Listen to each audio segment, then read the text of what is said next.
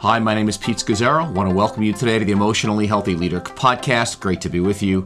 And our theme today is finding God in the midst of massive transitions. Finding God in the midst of massive transitions. Now, I'm doing this podcast as we are in the midst of COVID-19, our own massive transition of our generation, and really an event that's so disrupted things that it'll go down in history as one of the great events of the 21st century. They'll be talking about this for decades, on the equivalent of a World War I or a World War II. And so again, from the economy to work, the workplace, to church, to schools, the list just goes on in terms of the transitions, so many transitions happening at the same time.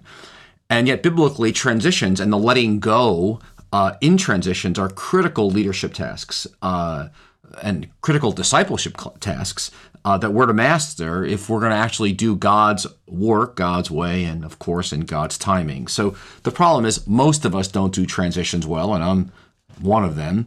We don't really have a good theology of endings and new beginnings. I mean, I think of my own grandmother who, after her husband died, wore black her whole life. I mean, many of us come from family histories and sometimes cultures where something dies or ends, and it's kind of like we freeze and get rigid at that point and don't let change come in. And again, we go kicking and screaming. A deep fear takes over. We wonder if it's going to all turn out okay. And so for some of us, we just keep ruminating about the past, want to get back to the past, or we get busy to avoid having to feel the sadness or the anger or the fears inside of us. Or some of us are just raging, by the limits of all this and the pain of it. We just want to move on and get on with it and somehow escape and medicate the pain through keeping busy. Some of us are think about quitting in the transition because I don't know if I can make this transition and what lies ahead. But again, if we don't do transitions well, we miss the new beginnings that God has and God wants to do in us and through us and in our ministries. And yet transitions are such a big part of life, small, medium, and large transitions. Every move to a new place is a transition. Every death of anyone we know well is a transition. Any serious illness or an accident is a transition. A job ending or job shift is a transition. Parenting is a transition. As our kids go through stages of life, that's a transition. Our dreams fall flat. They get dashed. That's a transition. We get betrayed or go through a divorce or have a child or fail to have a child, or we get older. These are all transition, but every transition has an ending which thrusts us into this fog season in which we're wondering what's happening. And so as I've reflected on this theology of transition, what's fascinating is that Jesus said in Scripture, in a sense, that every transition in life is actually just a taste or a prelude, or a kind of a prototype to the great transition at the end of time, that Jesus talked about really the massive transition that would happen at the end of the age. Mark 13, Matthew 24, where he says, he looked at the temple complex of Jerusalem, which was considered, if not the greatest building of the day, and he looked at it and said, do you see these things? I tell you, not one stone will be left on another. Every one will be thrown down. And then Jesus begins to talk about the transition of the end of world history as we know it. And he says in this great passage about the end, he says, don't be alarmed multiple times. He says, the noise you're going to hear, the terror in people's lives of wars and earthquakes and false prophets, it's going to strike terror in the hearts of people. But you, as my followers, my disciples, you're to be different. And so he says repeatedly, don't be alarmed. He wants us to be different. In a sense, he's creating long-distance runners of endurance who are filled with this supernatural power of endurance. And he actually puts the labor pains of the world into a framework, a positive framework of birthing. That these are birth pangs of something new that lies ahead, and that is my coming. That Son of Man is going to come on the clouds of heaven, he says, with power and great glory. And he'll gather his elect from the four winds. And then he says, heaven and earth will pass away, but my words will never pass away. And it's just so fascinating, isn't it, that Jesus' words are the world's, in a sense, most treasured possession in the midst of great transition, especially now as we're in a massive transition. It's the church's most treasured possession. It's our rock, his words. And so today I want to talk to you about 3 words from Jesus to position yourself and that are serving me, and I believe are a rock for all of us as we integrate a good biblical theology of transitions in the midst of what we're living through today. And actually, just a quick note, that the biblical theology of transition is really very similar to the biblical theology of grief and loss. And that is that there's an ending of something, it's over. There's a death of something. And then secondly, there's a waiting and the confusing in between, because the old is gone, but the new hasn't come. And so we're in that second in-between phase. And then finally, there's the new beginning stage. So the old births the new. So you've got the endings, you've got the confusing in between, and then you've got the new births, the new beginnings, the resurrection that comes out of death. And it's a very important biblical theology to have around transitions, because we are right now, for example, we are in a confusing in between. There's an ending of something. The new hasn't quite come, but we're in this confusing in between, and we're invited by God to wait on him. And so the 3 words I want to share with you today are meant to position you. They're practices, actually, to position you in the midst of this massive transition in which we find ourselves. And actually, there's so many other transitions happening globally, even apart from the pandemic. But Jesus calls us to not be alarmed, but to be anchored. And so the 3 words are relax, detach, and listen. I'll say it again. It's relax, actually relax in Jesus. It's detach for Jesus, and then listen, to Jesus. And so actually, this actually comes from a section of the Emotionally Healthy Discipleship book that's I just finished writing after a year and 9 months. It comes out next month. And it really is a life work of mine of summarizing all of EH discipleship over the last 26 years. And I realized there's a 6.5-page section where I talk about these 3 words: relax, detach, and listen, which in some ways are the great invitation of everything we do.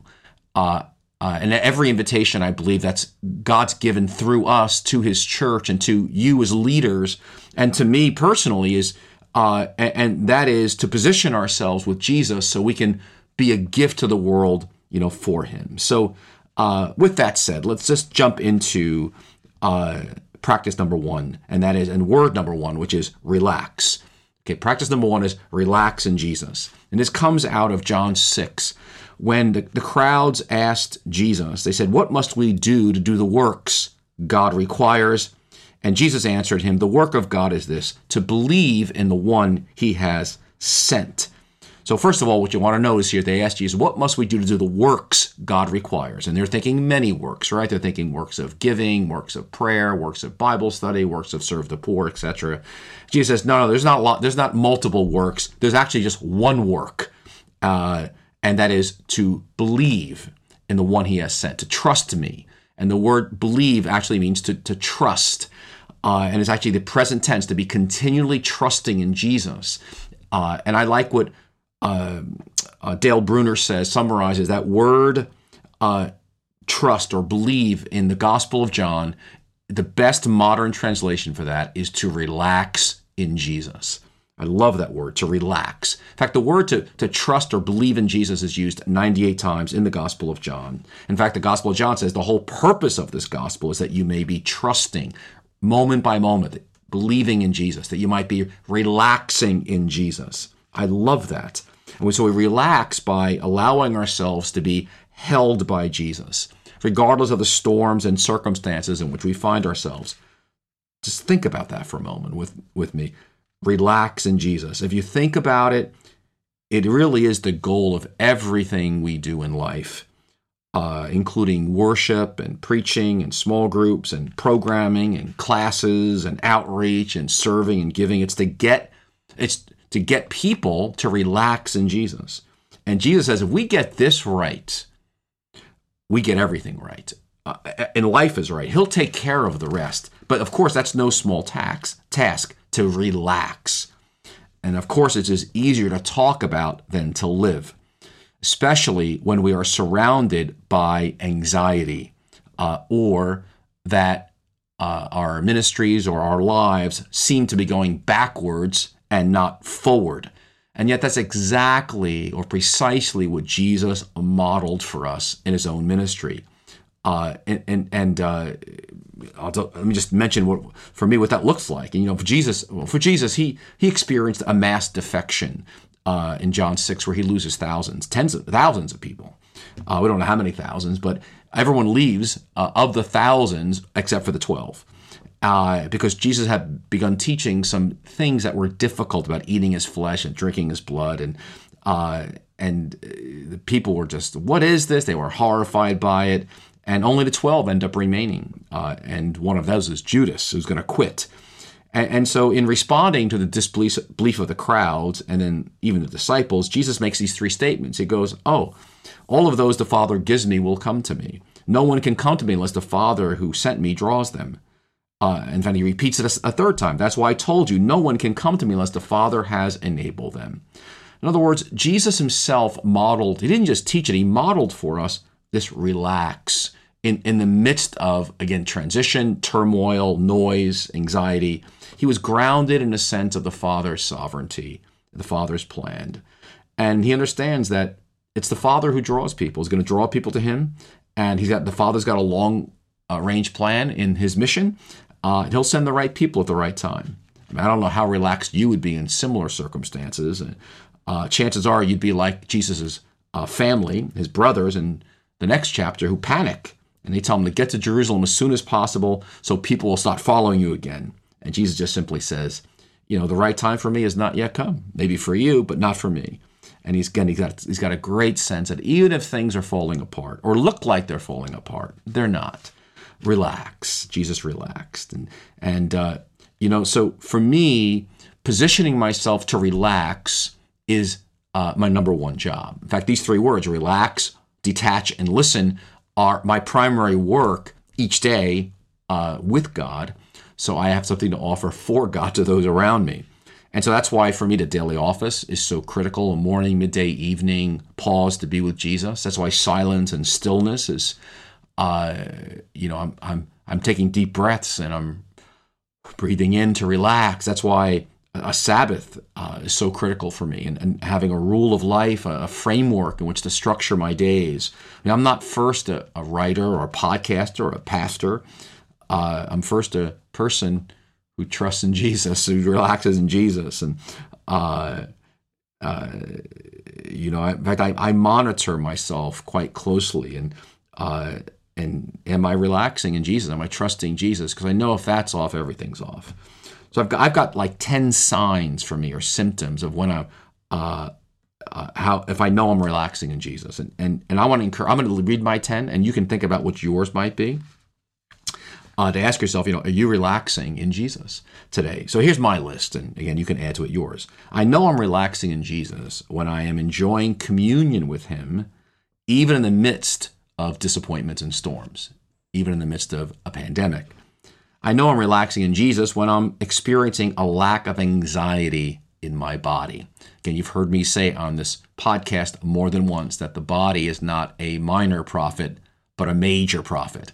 And so tightness and tenseness in my neck and stomach and is a symptom of anxiety. Something's off. I know I'm relaxing, thirdly, when I'm in Jesus, when I'm not doing for others what they can and should do for themselves. I know I'm relaxing in Jesus when I'm maintaining my rhythms of being with Jesus in seasons of great pressure. I know I'm relaxing in Jesus when I'm less and less triggered by things going wrong. I know I'm relaxing in Jesus when I'm present to the beauty and wonder of those around me. In fact, I know I'm relaxing in Jesus when I have a deep sense of knowing that I have nothing to gain and nothing to lose, and that what I want is God's will. I know I'm relaxing in Jesus when I'm content, deeply content, in taking care and feeding the people that God's entrusted to me. I know I'm relaxing in Jesus when I'm receiving God's limits as a gift, not fighting them, not ignoring them, not denying them. And I also know I'm relaxing in Jesus when I'm embracing the season in which God has placed me.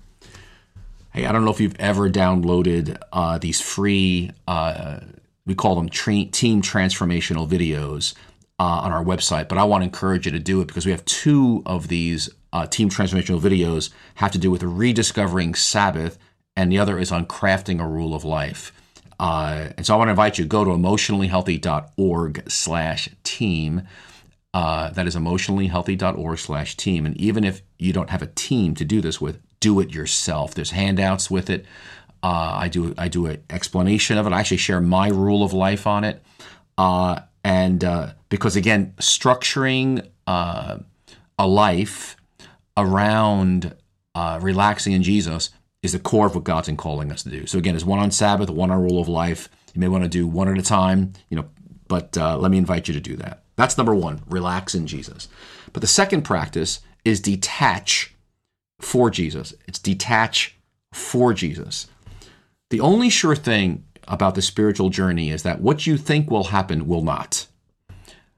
I don't know who said this originally, but it has been said that one of the greatest transitions of a mature spiritual life with God is surrendering to the unknown.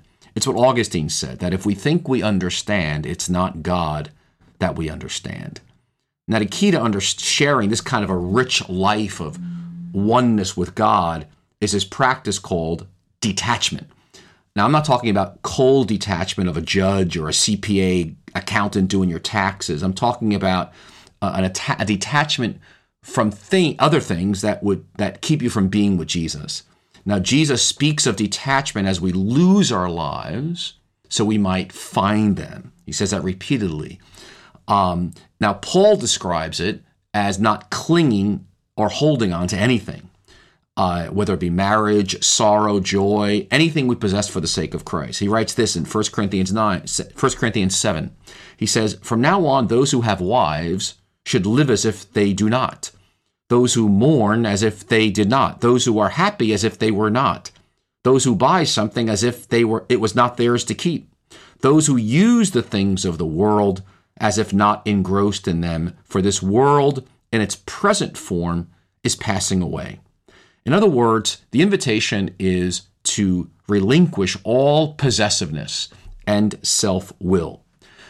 Meister Eckhart talks about this, and he was a 13th century Dominican monk.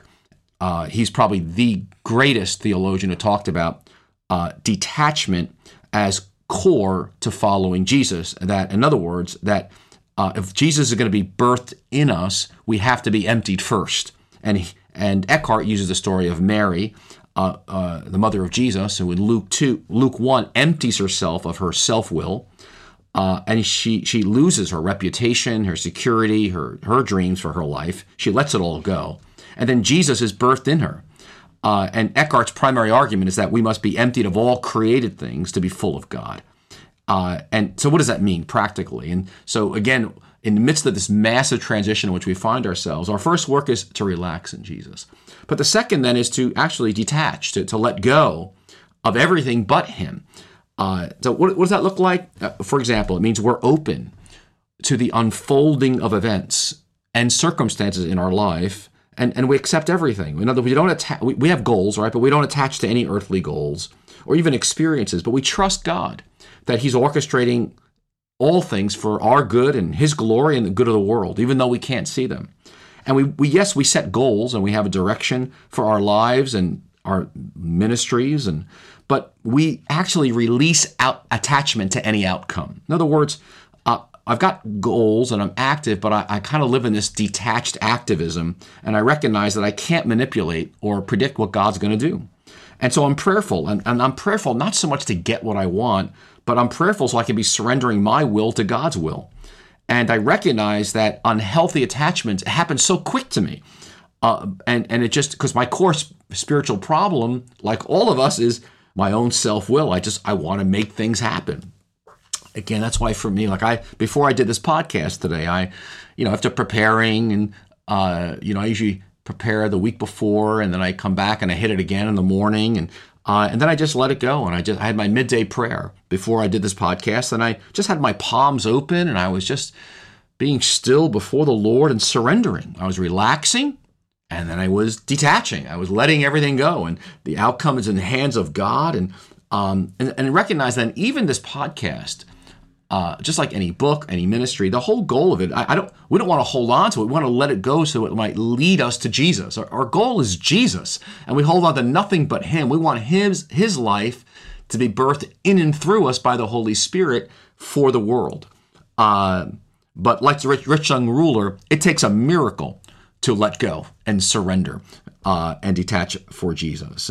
But so one, we relax. Second, our second practice is detachment.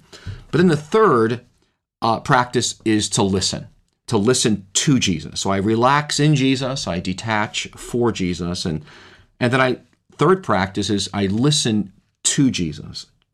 And it's interesting, if you study the Gospels and the 12 disciples, they were not good listeners to Jesus. And I think the reason that's so evident and repeated in the Gospels is because we're all crummy listeners. I mean, his best leadership team, Peter, James, and John, were not good listeners. And my favorite passage for this is in Matthew 17, at the Mount of Transfiguration. And Jesus appears to the disciples in this amazing transfiguration. They see a glimpse of Jesus in all of his glory. And Jesus is there talking with Moses and Elijah on the top of the mountain. And Peter just sees a door of opportunity. He interrupts the conversation that Jesus is having with Moses and Elijah, and he comes with a plan. And it's his plan. And his plan is to set up shelters, 3 shelters, as a witness to what God's doing. The crowds and the multitudes, the world could come and see Jesus as the Messiah. I mean, Moses and Elijah are confirming him as the Messiah. But of course, I'm sure many of you know the passage. God interrupts Peter and says, listen to Jesus, listen to him. Jesus had been talking to Peter and the disciples about the crucifixion and its implications for discipleship, about losing their lives, about detachment, and about following Jesus. But they were not listening. They just couldn't get it because it was so countercultural, so counterintuitive. Because the direction Jesus is going in just appears wrong. It just appears like it's not good. I mean, the crucifixion and being rejected by the elders, etc. It just doesn't make sense. And so Peter just isn't listening. And so the Father speaks, listen to him.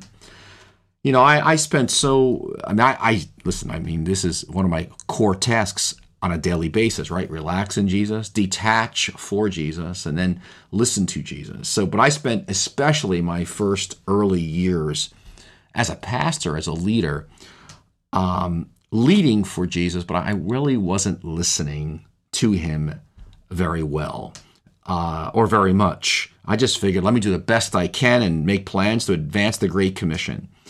And Peter sure didn't think he was doing anything that bad other than following his best thoughts. So did I. The problem was that his best thoughts were leading him astray. They were leading other people astray. And that's what happens when we follow our best ideas without listening first. We end up hurting ourselves and those we lead. And God's word to Peter is God's word to me. It's God's word to you. It's God's word to the church. Listen to Jesus. Let's face it. We all want a spiritual life, but we prefer to be in charge of it and have it unfold according to our schedule and in our way. But following Jesus is not first doing things for him. It's first listening to him speak and then doing what he says. And that's why listening to Jesus is more important than listening to any other person, any other project, any program or cause in the whole world. I'm not talking about a quick check-in with God. I'm talking about a deep listening that allows God's word and direction through that word for you and for me to do its full work. That explodes inside of us.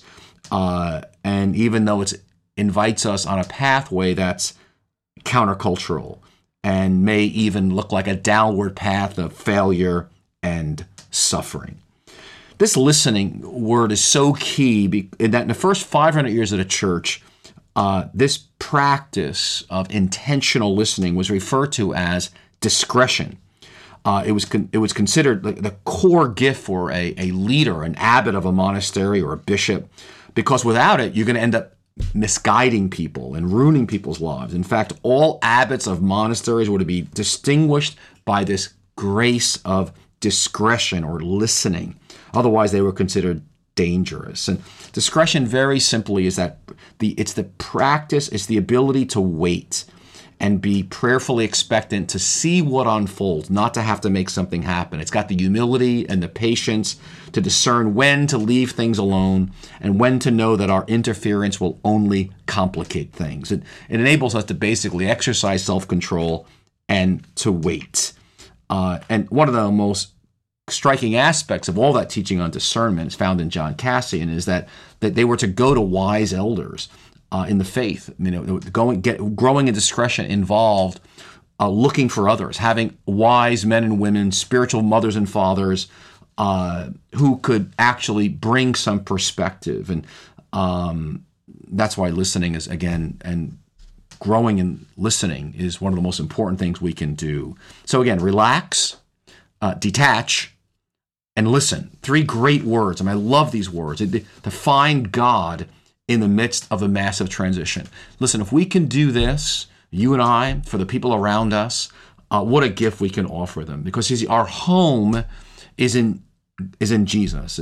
Everything's okay. Our anchor is in Him. Again, I think of that passage in the end of Matthew and Mark, when Jesus starts talking about the end of history, the one final transition when heaven and earth will pass away as we know it, and a new heaven and earth will come, and Jesus will come flooding the earth with His presence and His glory, and that we're anchored in Him, and we're anchored in His Word, and so we're not alarmed, we're not terrified, we're one, we're relaxed. Secondly, we're detached, knowing it's all going to pass away. And then thirdly, we actually are listening. So again, let me invite you to check out these team transformational videos on our website at www.emotionallyhealthy.org/team, and watch a good 1.5 hour segment on rediscovering Sabbath, a way to begin to implement this in your life, you and your team, or craft a rule of life.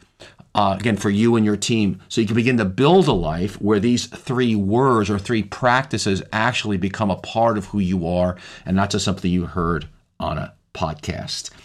And let me just close with a final 2 questions that I regularly ask myself before God, and have them written in the back of my journal as a reminder. And the 2 questions I consistently ask myself is, what is it time to let go of in my personal life and leadership? What's it time to let go of, number 1, in my personal life and leadership? And my hands I'm doing it right now. My palms are up towards heaven. Lord, what are you inviting me to let go of in my personal life and in my leadership? So I'm always in this sense of, again, relaxing, detaching, and then listening. And the second question is this. If the first is, what is it time to let go of in my personal life and leadership? My second question is, what new thing, or I'm asking God, is what new thing might be standing backstage waiting to make its entrance? What new thing might be standing backstage waiting to make its entrance? I don't know much, but I do know this. We are in the fog of a massive transition, and I do know that the Lord is here, and that God is going to make a grand entrance in all of His glory. And may He give you grace to relax in Jesus and detach for Him, and may you listen to Him. Be blessed, I pray, this day. God bless you. Have a wonderful day.